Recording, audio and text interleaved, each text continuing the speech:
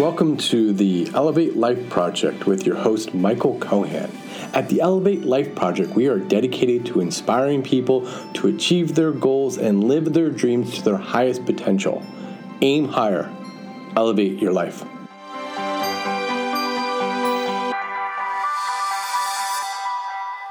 Hello, my friends. I know it's been a little while, almost like a month since I've posted my last episode. I do apologize once again. I keep coming across these projects I gotta get taken care of. The latest one was I had to revamp my email marketing platform with ConvertKit. I created a couple online quizzes, one on finding your purpose and one on understanding your emotional states. I do recommend, if you want to check them out, go to my website at elevatelife.project.com and check out our quizzes that we just created. I hope they will help you. And I am sorry that I haven't kept up to date.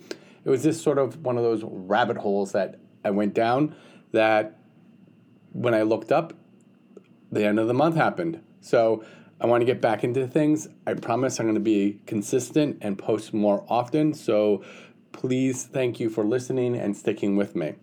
What today I'm going to talk about is, what does self-acceptance actually mean? We have this idea in pop culture and pop psychology that happiness comes from self-acceptance. But what does that really refer to?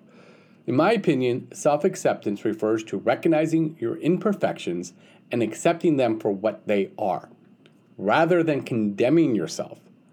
And you can stop obsessing about yourself and what people think of you. You can then focus on making changes that will help you feel happier. It might all seem easy enough, right? This self-acceptance, easy peasy. But when you do self-analysis and consider the question, do I accept myself? It might feel odd. After all, what does accepting yourself even mean? And don't we already accept ourselves as we live every day?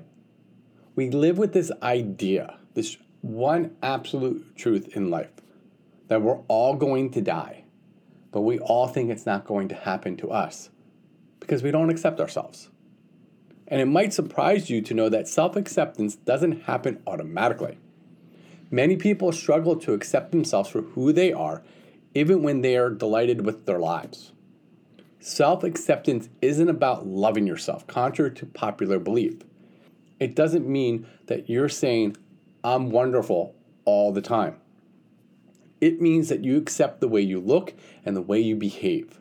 It means that you admit that others might not like you because you're different from everyone else. Self-acceptance is about looking at the things in your life that are obstacles for improvement as opportunities for growth, and to live in a space where you know you're doing the best that you can. So here's the meaning for self-acceptance, in my opinion. People define self-acceptance as accepting themselves for who they are, regardless of their weaknesses. They believe that this is the fundamental aspect of self-love. This definition is a widely agreed upon definition of self-acceptance, but many people disagree. Think about the young people around you. How often are people saying, I accept myself? It's rare. Some people don't accept themselves because they don't understand what it means to accept themselves. They believe that it means being happy, but they don't know what happiness means. They don't realize that self-acceptance isn't the same as happiness. Accepting yourself involves realistically understanding yourself as a person. And when it comes to the field of clinical psychology, researchers state that accepting yourself is the first significant step towards change. To accept oneself, a person needs to accept their inner qualities, strengths, and imperfections. They need to resist the urge to criticize themselves. What self-acceptance is not. When people talk about accepting them for who they are, some assume it means staying where you are without improving.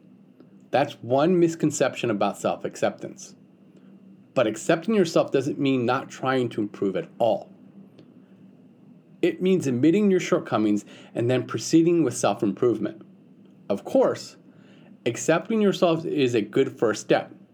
It allows you to focus on your good qualities to feel better about yourself. It also helps you rid yourself of a feeling of guilt and a lack of self-esteem. But that doesn't mean you shouldn't do anything about your life. It doesn't mean resigning yourself to your fates and leaving alone. It means recognizing your mistakes and then correcting them. It means being aware of your weaknesses so you can learn how to overcome them. And all that comes from self-acceptance. So what steps can you take to better yourself? Become more compassionate about yourself. Before embarking on this journey, many people find themselves in a cycle of berating themselves and wishing they were different. That can be stressful and highly detrimental. Instead of constantly comparing yourself to others, take the time to appreciate the qualities you possess and don't mind that you don't have the others yet. Be gentle with yourself when you go astray. Avoid beating yourself up. Show yourself compassion and understanding and use your mistakes as motivation to increase your self-awareness and act. Love yourself more than you do now. Just like showing compassion to ourselves, many people struggle to love themselves. They feel loving themselves makes them selfish, shallow, and self-indulgent. That couldn't be further from the truth. Being selfish and shallow isn't loving yourself, and being self-indulgent isn't loving yourself either. You do not love yourself enough if you don't treat yourself with the same respect and kindness with which you treat your best friend. But loving yourself is not something that you can do overnight. It would be helpful if you built up an appreciation and understanding of who you are and why you're in the world.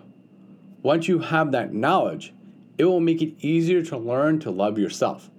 Self-acceptance isn't something that you can achieve instantly. It's important to learn to love yourself even if you don't always feel you're comfortable doing so. It's not a matter of feeling happy with who you are and what you have. It's a matter of accepting your imperfections without feeling bad about them. When you do that, paradoxically, you become happier because when you accept who you are, it helps set the tone for self-improvement and growth.